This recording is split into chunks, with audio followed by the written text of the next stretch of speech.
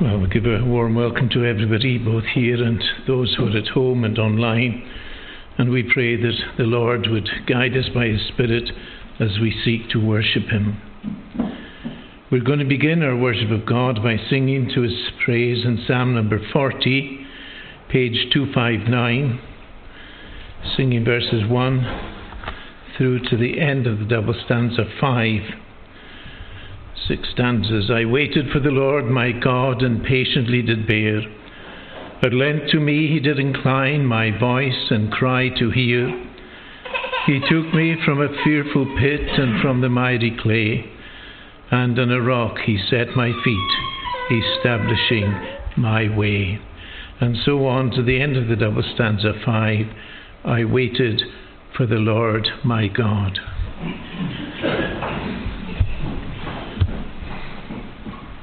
I waited for the Lord my God, and patiently did bear. At length to me He did incline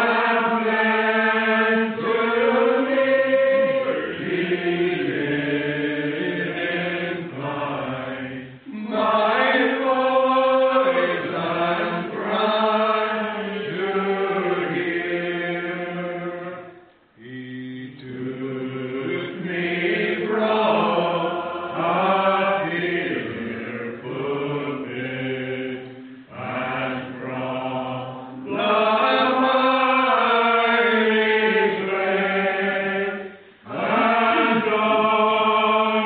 clay, and on a rock He set my feet, establishing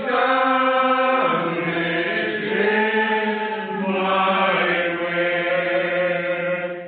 He put a new song in my mouth, our God to magnify. Many shall sing it and shall hear, and on my Lord rely.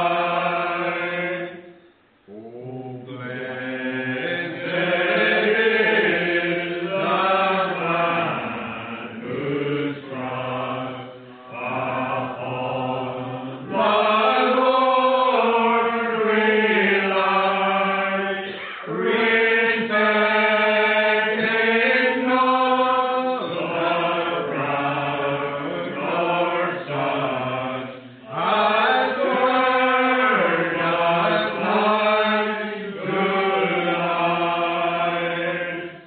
O Lord, my God, full many are the wonders Thou hast done. Thy gracious thoughts to us are far above all thoughts are gone.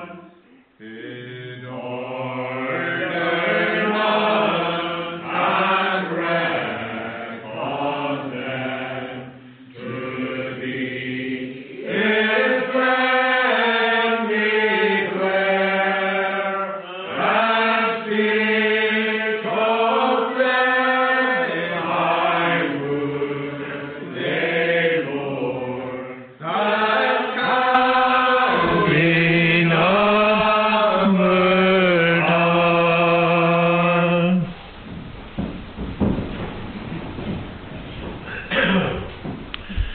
Shall we join together in prayer? Let us pray.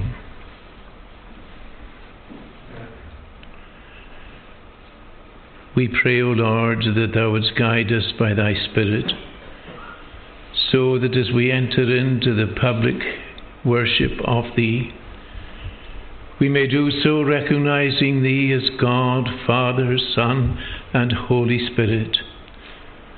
Thou art God of very God, and in Thee alone we live, we move, and we have our being. We do thank Thee that we have the opportunity, towards the close of this Thine holy day, to come together as a company of Thy people, to give recognition to Thee as the one who has done so much for us. For Thou didst not deal with us according to our deserving, neither hast Thou rewarded us according to our iniquity, but rather, O Lord, Thou hast shown mercy, Thou hast shown favour toward us, not because we were deserving, not because we did some great thing, but because Thou art a merciful God, and Thou hast chosen from all eternity a people for Thyself. And we pray that we were not presumptuous in our awareness of this, but that we will recognize that what we have is as a result of the finished work of Christ, and that applied to us. For Thou descended Thine only beloved Son into this world to redeem a people unto Himself. And we do thank Thee that He fulfilled everything that was anticipated and expected of Him, having laid down His life a ransom for His people. He took the punishment that was our deserving, the very wrath of God, and the forsakenness of His Father, and all this to redeem a people to Thyself. So, Lord, we pray that we will never lose sight of the great privilege that is ours, and how He in His infinite mercy has looked upon us so tenderly and lovingly, though we are not deserving. And we would ask of Thee to be a blessing upon all that is done in Thy name, what has been done this day in this congregation. We thank Thee for the ministry of Thy word that reminds us that the things of this world are not the things that we ought to give consideration to, but rather to those things which are spiritual and eternal. We thank Thee for the ministry of Thy servant this morning, and we pray that Thou wouldst encourage him. And we do pray that Thou wouldst encourage the congregation as it seeks to serve Thee and live according to Thy truth. We pray Thy blessing upon the congregation, and again we give thanks unto Thee for all that gather together, and especially the young ones, a rising generation. They're not the future church, they're the present church, and we pray that their young lives would be used of Thee, and that the tenderness of their years would show forth the glory of Christ. Bless the work of the Sabbath School and the youth clubs, and we pray that Thou wouldst continue to work in the hearts of children, maybe many children throughout these communities that hear very little of the gospel narrative. And we pray that when they come to these clubs and Sabbath schools, we pray that Thou, O Lord, would do them good, teaching them and encouraging them in the things of Christ. We pray for all our loved ones. We pray especially for those of the congregation who are not able to be with us, that because of illness, infirmity of years, because that Thou, O Lord, dost know their every particular need, and we pray that Thou wouldst help them. For those who have recently gone through troublesome and difficult times, and maybe others who are going through difficult times of which we are not aware, but all are known to Thee, and we do thank Thee. Thou art calling each and every one of us to cast our burden upon Thee, for Thou dost care for us. In our gathering together this evening, we pray that Thou wouldst open to us the word of life and speak to us through it. We pray that it might be a challenge in these lives of ours, for we have the responsibility to fulfill all righteousness as it has been laid upon our hearts. Lord, the Lord Jesus is our great example, And He is the one that goes before us, breaking up the way. He is the one that helps us and enables us to do His will, and at the same time delight in it. O Lord, we pray then that Thou wouldst open our minds to the word of life. Go before us then and take away all offence, loving us in Jesus. For we ask it in His name. Amen. We're now going to sing in Psalm 119.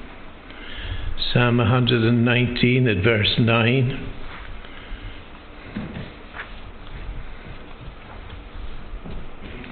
And we're going to sing to the end of this section. Psalm 119 at verse 9.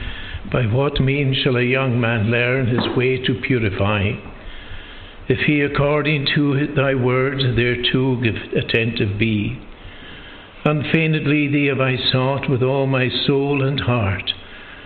O let me not from the right path of thy commands depart.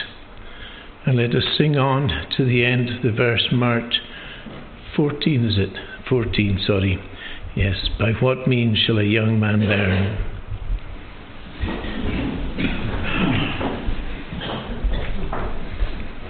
By what means shall a young man learn his way to purify? If he according to thy word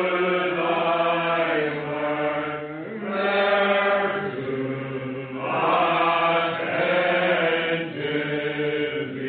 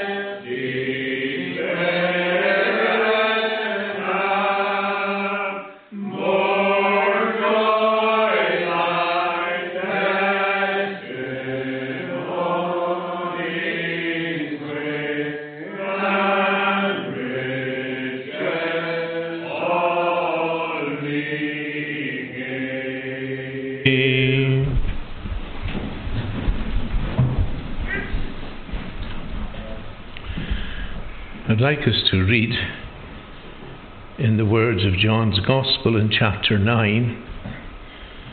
John chapter 9, and we're going to read the whole of the chapter. I know it's a bit long, but it's all self-contained. And what this message is, it's good to read the whole thing. As he, that is Jesus, passed by, he saw a man blind from birth.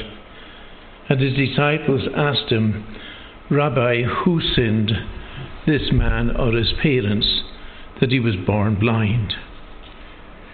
Jesus answered, It was not that this man sinned or his parents, but that the works of God might be displayed in him. We must work the works of him who sent me We must work the works of him who sent me while it is day. Night is coming when no man can work. As long as I am in the world, I am the light of the world." Having said these things, he spit on the ground and made mud with the saliva. Then he anointed the man's eyes with the mud and said to him, "Go wash in the pool of Siloam," which means sent. So he went and washed and came back seeing. The neighbours and those who had seen him before as a beggar were saying, "Is this not the man who used to sit and beg?" Some said, "It is he." Others said, "No, but he is like him." He kept saying, "I am the man." So they said to him, "Then how were your eyes opened?" He answered, "The man called Jesus made mud and anointed my eyes and said to me, 'Go to Siloam and wash.' So I went and washed and received my sight." They said to him, "Where is he?" He said, "I do not know." They brought to the Pharisees the man who had formerly been blind. Now it was a Sabbath day when Jesus made the mud and opened his eyes, so that the Pharisees again asked him how he had received his sight. And he said to them, "He put mud in my eyes, and I washed and see." Some of the Pharisees said, "This man is not from God, for he does not keep the Sabbath." But others said, "How can a man who is a sinner do such things, do such signs?" And there was a division among them. So they said again to the blind man, "What do you say about him? Since he has opened your eyes," he said, "he is a prophet." The Jews did not believe that he had been blind and had received his sight until they called the parents of the man who had received his sight and asked them, "Is this your son, who you say was born blind? How then does he now see?" His parents answered, "We know that this is our son, and that he was born blind. But how he now sees, we do not know, nor do we know who opened his eyes. Ask him, he is of age. He will speak for himself." His parents said these things because they feared the Jews, for the Jews had already agreed that if anyone should confess Jesus to be Christ, he was to be put out of the synagogue. Therefore his parents said, "He is of age, ask him." So for the second time they called the man who had been blind and said to him, "Give glory to God. We know that this man is a sinner." He answered, "Whether he is a sinner, I do not know. One thing I do know, that though I was blind, now I see." They said to him, "What did he do to you? How did you open your eyes?" He answered them, "I have told you already, and you would not listen. Why do you want to hear it again? Do you also want to become his disciples?" And they reviled him, saying, "You are his disciple, but we are disciples of Moses. We know that God has spoken to Moses, but as for this man, we do not know where he comes from." The man answered, "Why, this is an amazing thing. You do not know where he comes from, and yet he opened my eyes. We know that God does not listen to sinners, but if anyone is a worshipper of God and does his will, God listens to him. Never since the world began has it been heard that anyone opened the eyes of a man born blind. If this man were not from God, he could do nothing." They answered him, "You were both. You were born in utter sin, and would you teach us?" And they cast him out. Jesus heard that they had cast him out, and having found him, he said, "Do you believe in the Son of Man?" He answered, "And who is he, sir, that I may believe in him?" Jesus said unto him, "You have seen him, and it is he who is speaking to you." He said, "Lord, I believe," and he worshipped him. Jesus said, "For judgment I came into the world, that those who do not see may see, and those who see may become blind." Some of the Pharisees near him heard these things and said to him, "Are we also blind?" Jesus said to them, "If you were blind, you'd have no guilt. But now that you say we see, your guilt remains." Amen, and may God bless to us that reading of his word, and to his name be all the praise. Shall we come before God in prayer again? Let us pray. Every time, O Lord, we are exposed to thy word, it is a reminder to us of the frailty of each and every one of us, and how far short we come of thy glory. Thou hast set the seal of thy love upon us for a purpose, that we may be thy disciples and followers of thee, the living and the true God. And we pray that thou wouldst help us day by day to furnish ourselves with the things that matter most. For light has come into the world, but we know and we recognize even from our own experience that although light has come into this world, yet darkness sometimes is our preference. O Lord, lead us in an upright way. Help us to walk in the way that Christ would have us go. Help us to follow him, to know him as our Saviour, our Redeemer and friend. And this we pray not for ourselves alone, but we pray for our generation. Thou dost know the heart of man, how desperately wicked it is. Thou dost know the unbelief that encircles the world. Thou dost see and recognize, because thou dost sit in the circle of the world, and thou dost see all that is going on. There is nothing hid from thy gaze. And we pray that the nations of the world would listen to the voice of God calling, that men and women, young and old, would repent and turn to him.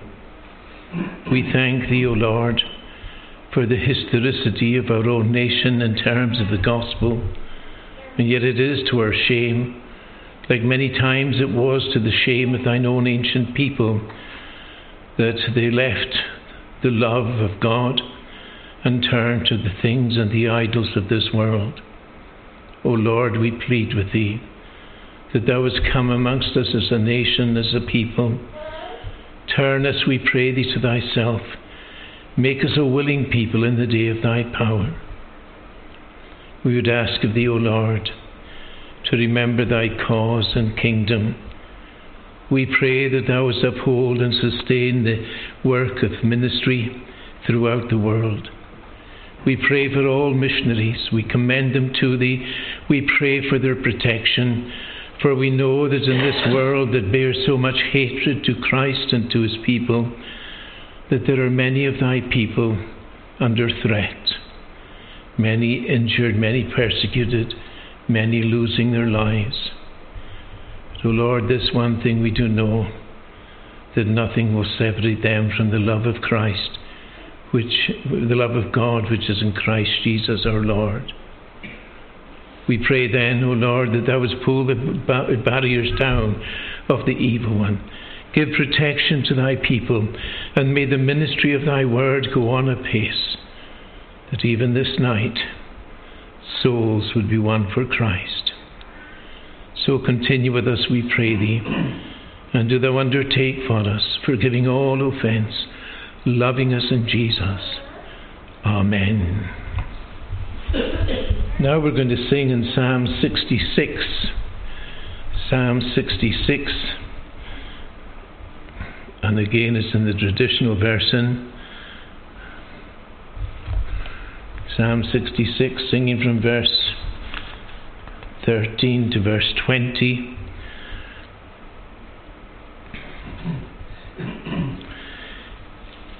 Into dry land the sea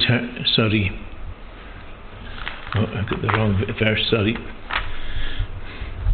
I'll bring burnt offerings to thy house, to thee my vows I'll pay, which my lips uttered, my mouth spake, when trouble on me lay. Burnt a sacrifice of fat rams, with incense I will bring, of bullocks and of goats I will present an offering. And so on to the end of the psalm from verse 13. I'll bring burnt offerings to thy house.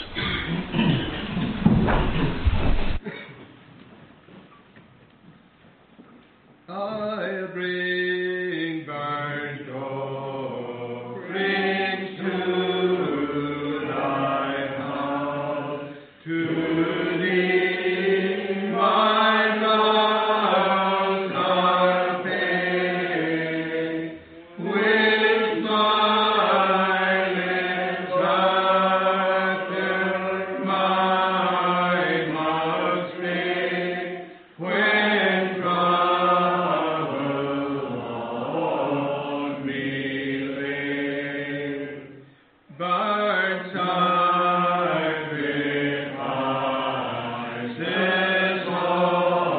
of thy wrath, with incense I will bring, of bullocks and of goats I will present an offering. All that fear God, come here, I'll tell what He did for my soul. I with thy blood unto Him cry, my contrite soul. If in my heart I sin regard, the Lord will not hear, but surely God and do my prayers voice hear. Oh, let the Lord our gracious Lord forever blessed be, who turneth not my prayer from Him, nor yet His grace from me.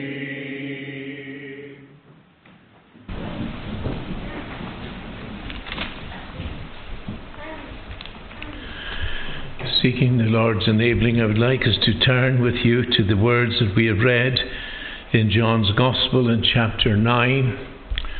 And if I just open with the beginning, because I want to deal with the theme that is running through the whole of this chapter, and that is what I would suggest: this blind man's confession and profession. And the reason I take it as a whole and why it's important to read the whole of this chapter is because of its detail and its instruction, and yes, and the very witness of this blind man to each and to every one of us. Let me read at the beginning. As he, that is Jesus, passed by, he saw a man blind from birth, and his disciples asked him, Rabbi, who sinned, this man or his parents? A very searching heart, and yet one that suggests a great deal of ignorance. An ignorance on the part of the disciples. An ignorance with regard to individual people in the world. It may be your next door neighbour. It may be a member of your family. And we may all come to conclusions with regard to those whom we know, even those whom we are supposed to love. And these disciples, as the followers of the Lord Jesus Christ, having experienced the example of Jesus and his teaching, ought to have been much more aware of the attitude that we bear as believers in Christ. The Apostle Paul in this 2 Corinthians in chapter 3, at the very beginning of that chapter, he talks about you and I as epistles known and read of all men. And that is very true. And that's what I want to suggest that is highlighted in the whole of this passage, that this man is an epistle known and read of all men. But some of the features of the passage throw up things that make us feel uncomfortable at times, and maybe it should. Because maybe we do not react to the world around us and those whom we know, and especially those who may not demonstrate a faith in the Lord Jesus Christ, who may even be totally ignorant. We've got to ask ourselves, what is my attitude toward the unbelieving community in the world in which we live? This poor man came under the scrutiny of so many people. But then again, so do you and I. If we are believers here this evening, we will certainly come under the scrutiny of the world around us. No matter what we say, what matters more than anything else in some respects is what we do. Now, these disciples were asking a question. It was a fairly legitimate question, but it was an unfair question, because like Jesus, at least not to the level that Jesus knew, but they knew this man. They knew that he was born blind. They knew what his status was in society, just in the same way as we know many people, and how we would put our comments about them with regard to this life and this world.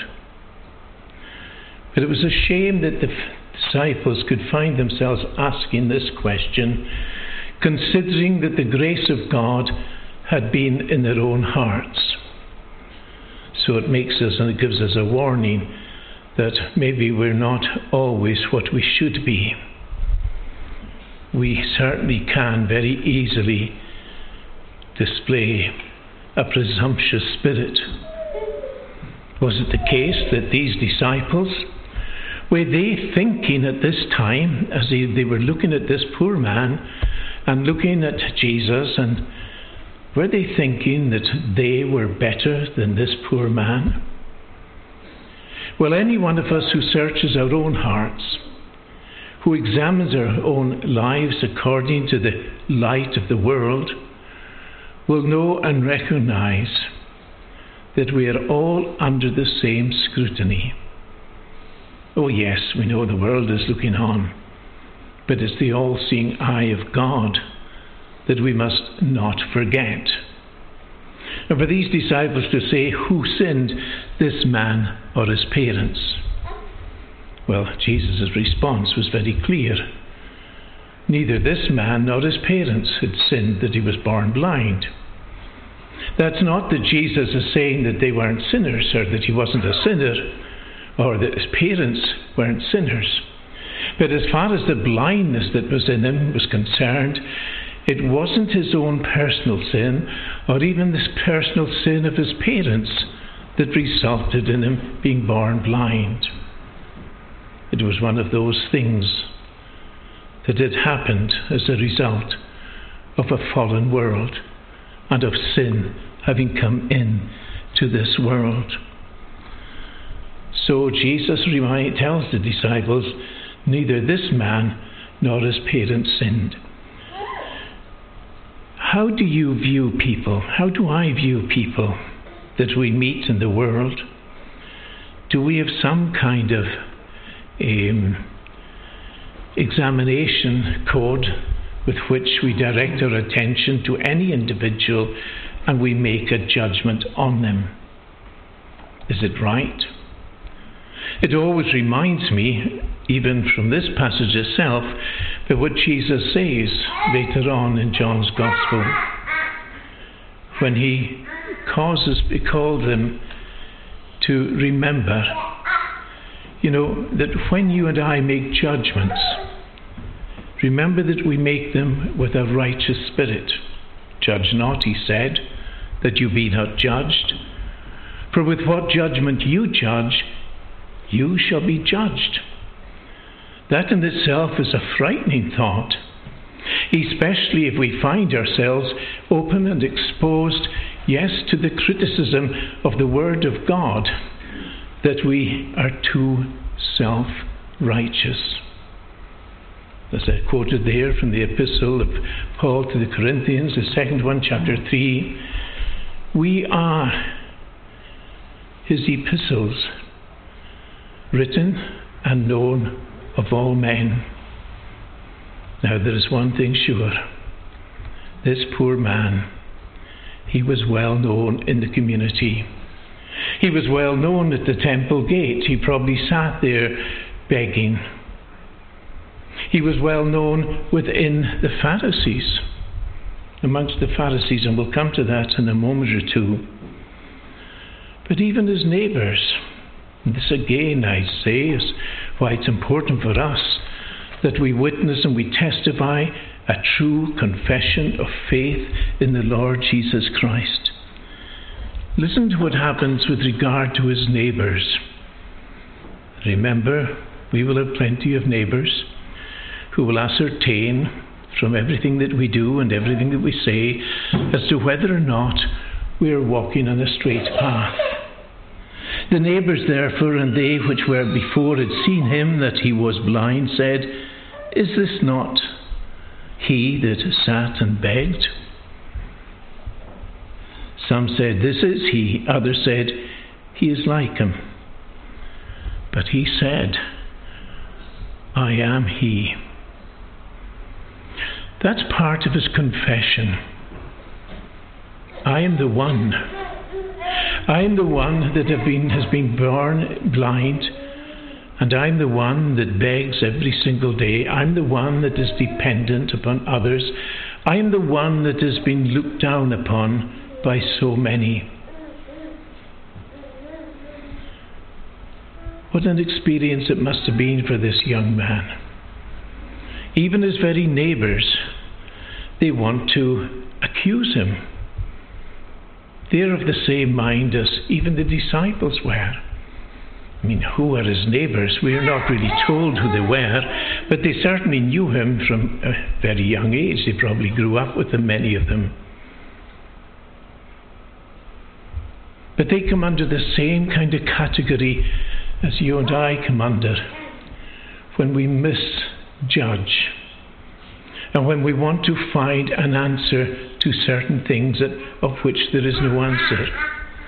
There is no doubt that this man's blindness, as we have heard, wasn't as the result of his parents' sin or his own sins, but that God would be glorified in what was going to take place. And what was it that took place? Jesus gave him sight. Now, of course, the neighbours, they couldn't let it rest. And you will find yourselves many times, I am sure, criticized, contradicted by the way and the lifestyle that you live. It's interesting how even those who are unbelievers and godless people have this ability to ascertain the kind of life that we live as Christians. How oftentimes we would hear the comment, "Call yourself a Christian?" I'm sure if anyone has ever heard that said of them, it would make us feel very embarrassed, very ashamed.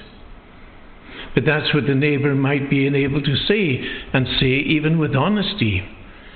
Maybe our neighbours are ashamed sometimes of the way that they live.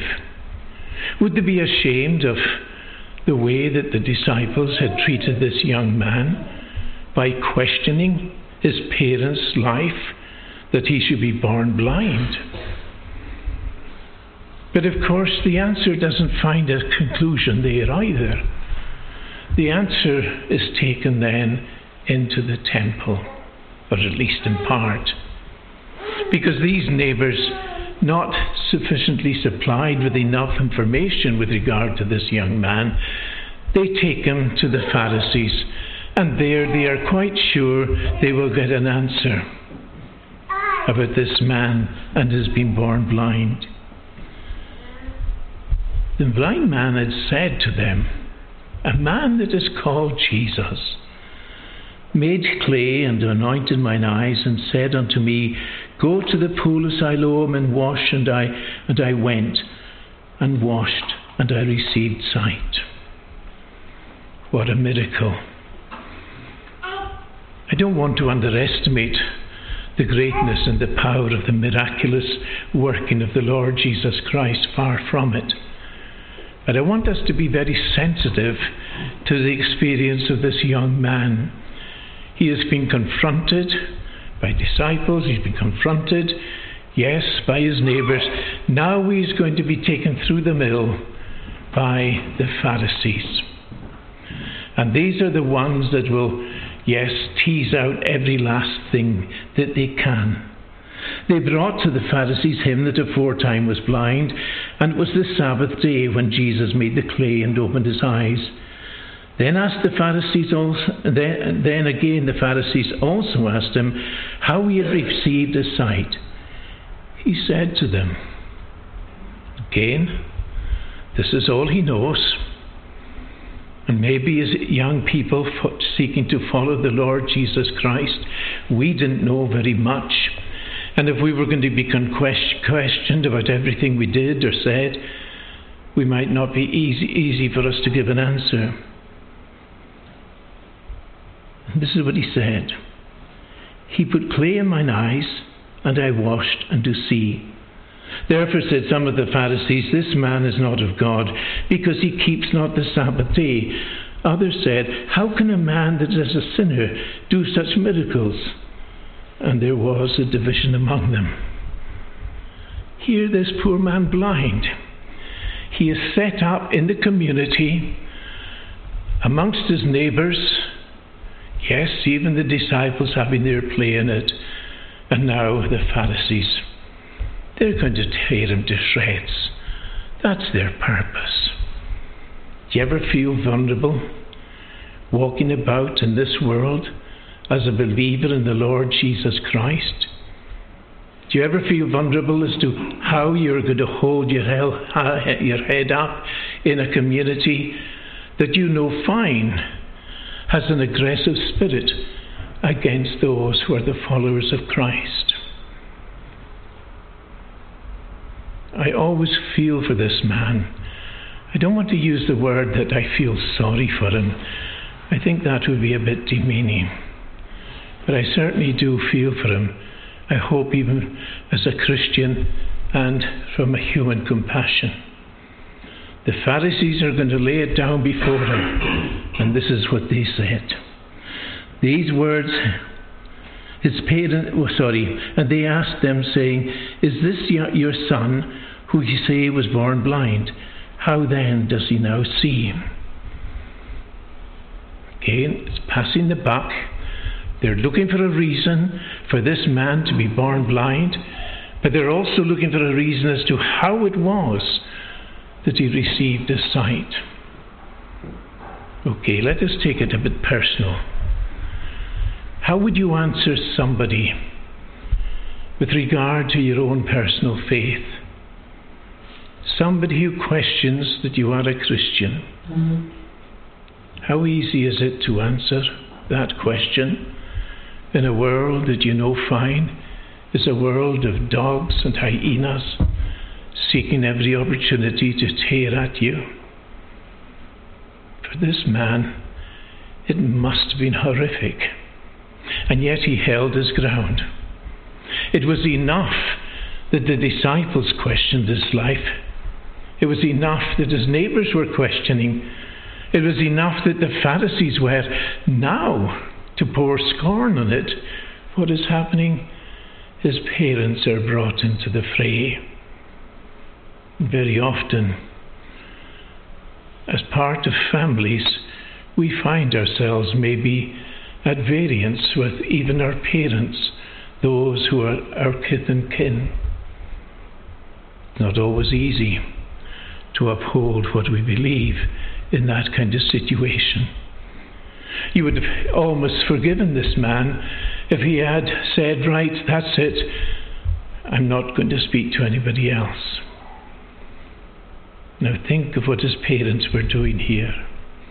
And think of what you and I do if we were in a similar kind of situation. His parents were obviously God-fearing in the sense of Judaic principles. They went to the synagogue. They went to the temple maybe. They probably offered sacrifices, however minimal they might have been. But they knew, this is one thing they couldn't get rid of, they knew their son was born blind. Was he an embarrassment to them? Are you an embarrassment to your family as a follower of the Lord Jesus Christ? Are we, any one of us? Have we brought shame on our families because of what we have done or because of what we are? There is no doubt for these parents, and shame on them. They said to the Pharisees when they were questioned about this son of theirs, ask him. He's old enough. And the reason why they did that, and again, this is why people sometimes want to duck and dive, to use a colloquialism. They want to duck and dive from the issue and the responsibility that we have.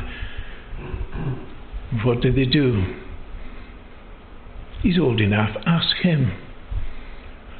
Why? Why could they not side up for him? Do you find yourselves let down at times by those who you'd anticipate would be your supporters in any situation? Not necessarily seeking that people would support you if you're doing things that you knew to be wrong. But your family, your parents, you would expect them to give you support. They don't seem to be giving encouragement to the young boy or the young man that he is now able to see. It's a travesty, it's a tragedy. Why? Because they are frightened of the rulers of the synagogue and the temple. Because they knew that they in any way whatsoever suggested that the one that had healed their son and given them his sight back, given him his sight, I should say, that they would suggest it was Jesus. Because, as we are told in the passage, they would have been thrown out of the temple. And that's something that they couldn't abide. These words spake his parents because they feared the Jews. For the Jews had agreed already that if any man did confess that he was Christ, he should be put out of the synagogue. Therefore said his parents, he is of age. Well, the Pharisees weren't going to get anywhere with the parents. What this man has been put through, and it ought to give us a sense of, yes, compassion towards people that we know that are maybe struggling in one way or another. The Jews come back again. What do? They take him and they say to him, "Now, tell us again. Tell us again." They called the man that was blind and said unto him, "Give God the praise. We know that this man is a sinner." And the blind man said, or the man that had his sight restored or given his sight said, "Whether he's a sinner or no, I don't know. But," he said, "one thing I do know. The very thing that was important to him, that didn't seem to be very important to, yes, his neighbours or the Pharisees, was that a miracle had happened. Because that would be the last straw. They couldn't accept that this Jesus would be the one that would get all the acclamation for what had taken place. He knew he was once blind, but now he sees. Now, of course, that brings me on to this whole thought. Although this is talking about a man's physical condition, this can all be translated into the experience of each and every one of us. Because blindness was something that we were all equipped with before the miracle of healing came upon us. Before we were taken out of the situation of godlessness and unbelief. Before we were given deliverance. This man was born blind. And all that he went through is what you and I have gone through in the spiritual realm. But you can truly say, yes, I once was blind, but now I see. Can you say that? Yes, you can. As a believer in Christ this evening, you can truly say you believe in the Lord Jesus Christ.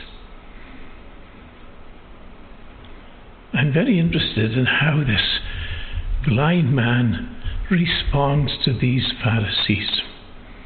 They keep wanting to question, but that is what they do. That's what the world does. And you will be questioned all the days of your life with regard to your faith, with regard to how you live your faith out wherever you are. Then they reviled him and said, "Thou art his disciple, but we are Moses' disciples." It's interesting how they latch on to something that is religious, but something that they don't even understand themselves, as we know from what Jesus says elsewhere. The man answered and said unto them, "Why, herein is a marvellous thing." Is he mocking them? "Herein is a marvellous thing," he says, "that you know not from whence he is, and yet he hath opened mine eyes." Is this man mocking the Jews? No, I don't think he's mocking them, but I think he's teaching them a lesson. They're the ones that seem to think that they have all the answers to everything in the society in which he lived. It must have been very troublesome for him, sitting at the gate of the temple, listening to all that was going on. There were probably plenty mumblings going on, people talking about this one, that one, and the next one, and he himself was, yes, the focus of much controversy. What a life to have to live in a state of blindness. But it's even much worse, isn't it? We may have our physical sight, but if we are spiritually blind, we're walking through a world that is full of darkness. We don't know where to turn. We find ourselves in a state. But this man, Jesus has done something miraculous to him. But the disciples cast him out. Now again, there's not everything in detail in this passage, but this is one of the most detailed passages of any of the miracles of Jesus, and especially of the blind, the miracles of men being given their sight. But the detail here is significant, because this man is not finished. He's not finished with his situation. Yes, they cast him out. And Jesus knew it. Just in the same way that you and I, under the gaze of the world, looking upon us, mocking and ridiculing, but remember, you have Christ on your side. What can the world do to you? As Paul says in the Romans, who can separate us from the love of Christ? Who can separate us? Nobody, no one, nothing in all creation can separate us from the love of Christ. And whatever the disciples had in their minds, in the thinking of this poor man, because that's how they classified him, they just looked upon him as just a poor creature. But he was more than that. He was a man with a soul. He was a man who was in need. And who was going to help him? You would have expected his parents. Oh, no doubt they had helped him a great deal up to this stage in life, but maybe he was becoming embarrassment that he was sitting begging. He couldn't fend for himself. The Pharisees certainly weren't going to give him support or help. So who was left? Who gives you and I support? It is Christ. When Jesus knew exactly what the Pharisees had done by casting him out, he went to him. This is what he told him. When he had found him, he said unto him, Dost thou believe in the Son of God? And this great, as I would call it, profession of faith, he just says to him, he answered and said, Who is he, Lord, that I might believe on him? Who is he, Lord, that I might believe in him? And Jesus tells him who he is. And immediately he says, I believe. But he did more than that. He worshipped him. And that's a singular event, I think, that is so important to us not to forget in the whole of this narrative. Jesus said at the very beginning that with regard to the man being born blind, yes, Jesus answered, neither is this man sinned nor his parents, but that the works of God should be made manifest in him. The works of God, yes, the man received his sight, but the man came to faith in the Lord Jesus, and he worshipped him. Now we are living in a world that has its tentacles all around us, trying to pull us down, trying to take us away from the comfort that we have in Christ, make a mockery of our Christian life.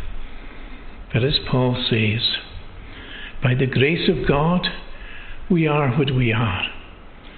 And in that grace of God that we are, Paul says, you are living epistles, known and read of all men. And that's what this man is too. He is a living epistle. Maybe that's part of the reason for the length of detail with regard to this great miracle worked upon this man. Yes,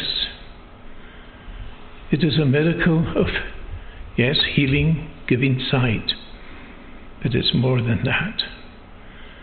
It is the work of God, and that is what has happened to each and every one of us who have come to faith in Jesus. So don't let the Pharisees, don't let anybody mock or ridicule you to such an extent that you would lose sight of the benefits that you have, having been healed by Christ. No longer are you blind, because you see the truth as it is in Christ Jesus our Lord. He said, Lord, I believe, and he worshipped him. And Jesus said, for judgment I am come into the world, that they which see not might see, and that they which see might be made blind.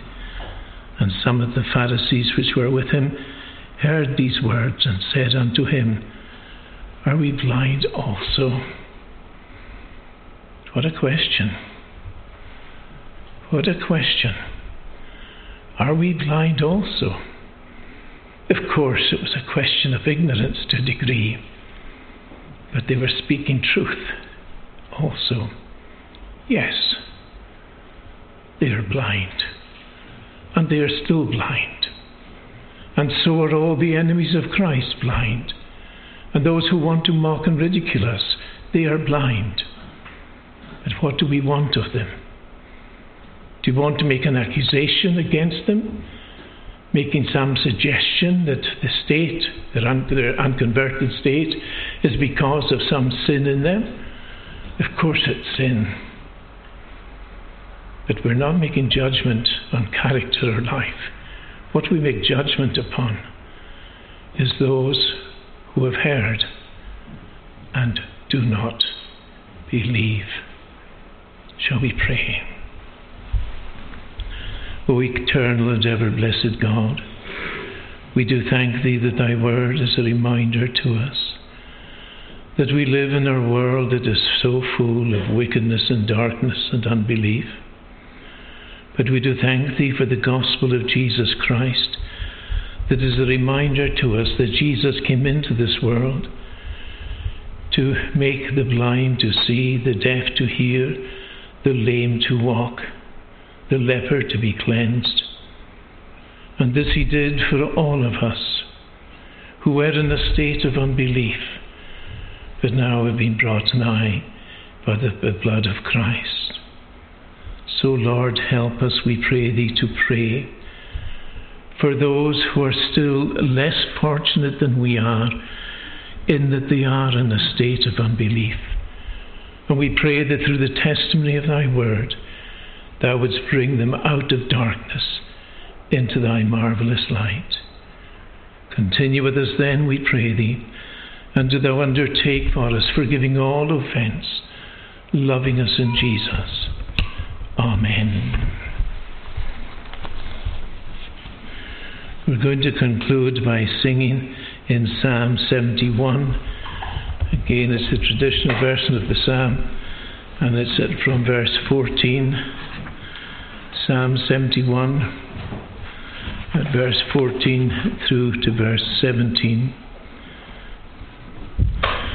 But I with expectation will hope continually, and yet with praises more and more I will be magnified. Thy judgments and salvation my mouth abroad shall show, even all the day, for I thereof the numbers do not know. And singing on to the end of verse 17, but I with expectation.